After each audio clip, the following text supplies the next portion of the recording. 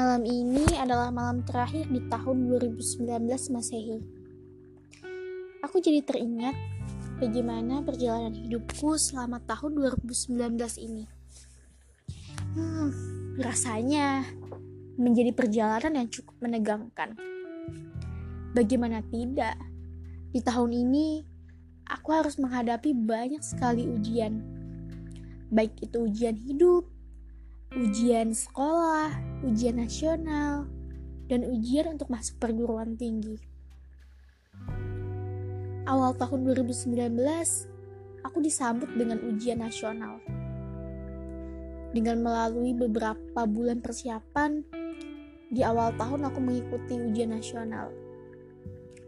Setelahnya, baru aku menghadapi masa-masa di mana aku sangat-sangat berharap untuk bisa masuk perguruan tinggi melalui jalur SNMPTN.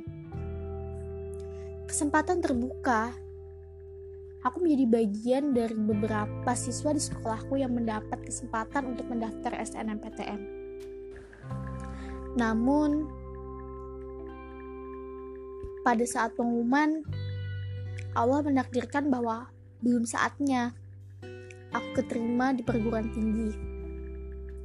Sehingga aku harus melanjutkan ke tahap perjuangan selanjutnya, yaitu melalui jalur tes atau UTBK. Sekitar 2 bulan,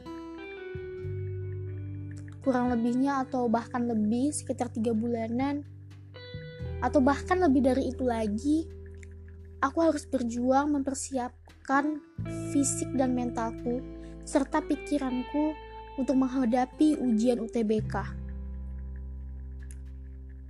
Setelah UTBK, baru aku mendaftar di perguruan tinggi yang kuinginkan melalui jalur SNMPTN. Aku sangat-sangat berharap bisa lulus lewat jalur SBMPTN. Kemudian, di sela-sela penantian pengumuman itu, aku mengajak keluargaku untuk segera berangkat ke Pulau Jawa dengan rasa optimis di awalnya. Akhirnya di pertengahan Juni, tepatnya setelah Lebaran, aku dan keluargaku lebih tepatnya mengantarkan aku untuk pindah ke Jawa, berhijrah ke Pulau Jawa. Jarak yang cukup jauh dari zona nyamanku, bisa dibilang ratusan kilometer, bahkan lebih. Disinilah aku memulai kehidupan yang baru, dengan awal pengharapan yang begitu besar, namun takdir berkata lain. Lagi-lagi Allah berkata bahwa belum saatnya aku lulus di perguruan tinggi tersebut. Untung saja, beberapa minggu sebelumnya aku sempat mendaftar di perguruan tinggi swasta. Ya, meskipun awalnya aku kurang ikhlas untuk bisa masuk di perguruan tinggi swasta ini, tapi sering berjalannya waktu, aku mulai menerima. Allah mulai membukakan hatiku bahwa inilah tempat yang terbaik untukku. Di sini aku mulai belajar banyak hal. Belajar bagaimana aku mensyukuri tentang apa yang telah Allah berikan kepadaku. Belajar untuk lebih membuka wawasan, membuka pikiran, bahwa tidak semuanya aku pikir baik adalah yang terbaik. Dan ternyata juga, aku baru menyadari bahwa inilah cara Allah untuk menjabah doa-doaku. Selama ini, ternyata aku tidak pernah berdoa menyebutkan secara spesifik kemana aku inginkan, perguruan tinggi mana yang aku inginkan. Aku selalu berdoa untuk minta tempat terbaik di mana aku bisa mengembangkan potensi-potensiku, di mana aku bisa menemukan lingkungan-lingkungan yang baik untuk aku. Dan ternyata disinilah tempatnya. Alhamdulillah, harusnya banyak syukur yang kuucapkan. Namun, kekerasan hati yang sebelumnya membuatku lupa akan segala nikmat Allah yang telah Allah berikan kepadaku. Sering berjalannya waktu, aku mulai ikhlas. Aku ikhlas dengan apa yang telah aku terima. Aku berusaha menjalaninya dengan rasa semangat dan antusias yang sama dengan apa yang kubayangkan ketika aku masuk di perguruan tinggi negeri. Di sini, aku mulai belajar bagaimana cara aku mengatur diriku. Bagaimana aku mengatur kehidupanku. Mulai dari mengatur waktuku, mengatur keuanganku, mengatur aktivitas-aktivitasku, dan lain sebagainya. Di sini juga aku belajar bagaimana aku memposisikan diri di tengah masyarakat yang begitu beragam, di tengah budaya yang berbeda. Aku banyak belajar ketika aku bertemu dengan orang-orang baru, ketika aku bertemu dengan teman-teman dari daerah-daerah lain, ketika aku bertemu dengan orang-orang yang karakternya sangat berbeda dengan aku. Bagaimana kita harus mengerti orang lain, tidak hanya orang lain yang mengerti kita. Banyak sekali yang aku pelajari di sini. Banyak sekali yang aku dapatkan melalui perjalanan di tahun 2019.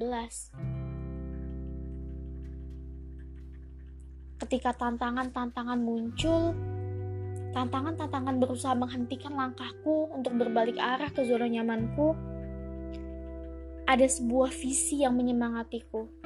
Ada visi yang menguatkan kenapa aku harus bertahan, kenapa aku harus terus maju di jalan yang telah aku lalui. Lebih tepatnya di jalan yang telah aku pilih. Disinilah aku menyadari bahwa ternyata visi itu menguatkan. Visi yang mampu membuat kita bertahan ketika tantangan-tantangan menghalang langkah kita.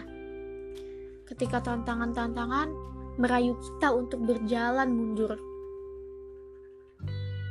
Ya, aku tahu visiku. Aku tahu kenapa aku kesini, kenapa aku ada di sini, dan kenapa aku harus di sini. Aku berusaha untuk memahami, meresapi apa yang harus aku lakukan di sini. Apa misiku di tanah Jawa ini? Dari situlah aku bisa kuat untuk jauh dari orang tua, kuat untuk jauh dari keluarga, kuat untuk bisa melakukan semuanya secara mandiri. Dan tentunya Allah kuatkan. Itu yang tidak bisa dipungkiri. Pelajarannya adalah ketika kita melakukan suatu tindakan, bukan tentang siapa, bukan tentang untuk siapa kita melakukan itu, tapi ada pertanyaan lebih besar. Mengapa kita melakukan itu? Mengapa kita melakukan tindakan tersebut? Dari situlah kita bisa menemukan hakikat apa yang sesungguhnya ada dalam tindakan kita, apa yang mendasari langkah kita. Hidup ini ibaratkan lari maraton, bukan tentang siapa yang paling cepat, tapi tentang siapa yang mampu bertahan hingga garis finish. Dan dialah yang menjadi pemenang. Bukan tentang di mana kamu, tapi tentang bagaimana kamu memposisikan dirimu untuk terus melangkah maju, menggali potensi-potensi yang kamu miliki. Maka pesanku untuk kalian, apapun yang terjadi pada kalian, tetap semangat, tetap optimis, dan tetaplah berpegang teguh pada visi kalian. Hidup bukan tentang hari ini, tapi hidup juga tentang esok, esoknya lagi, dan esoknya lagi. Apa yang belum mampu kita lakukan hari ini, mari kita lakukan besok. Apa yang sudah kita lakukan hari ini, mari kita sempurnakan besok. Sehingga hidup kita bisa lebih bermakna.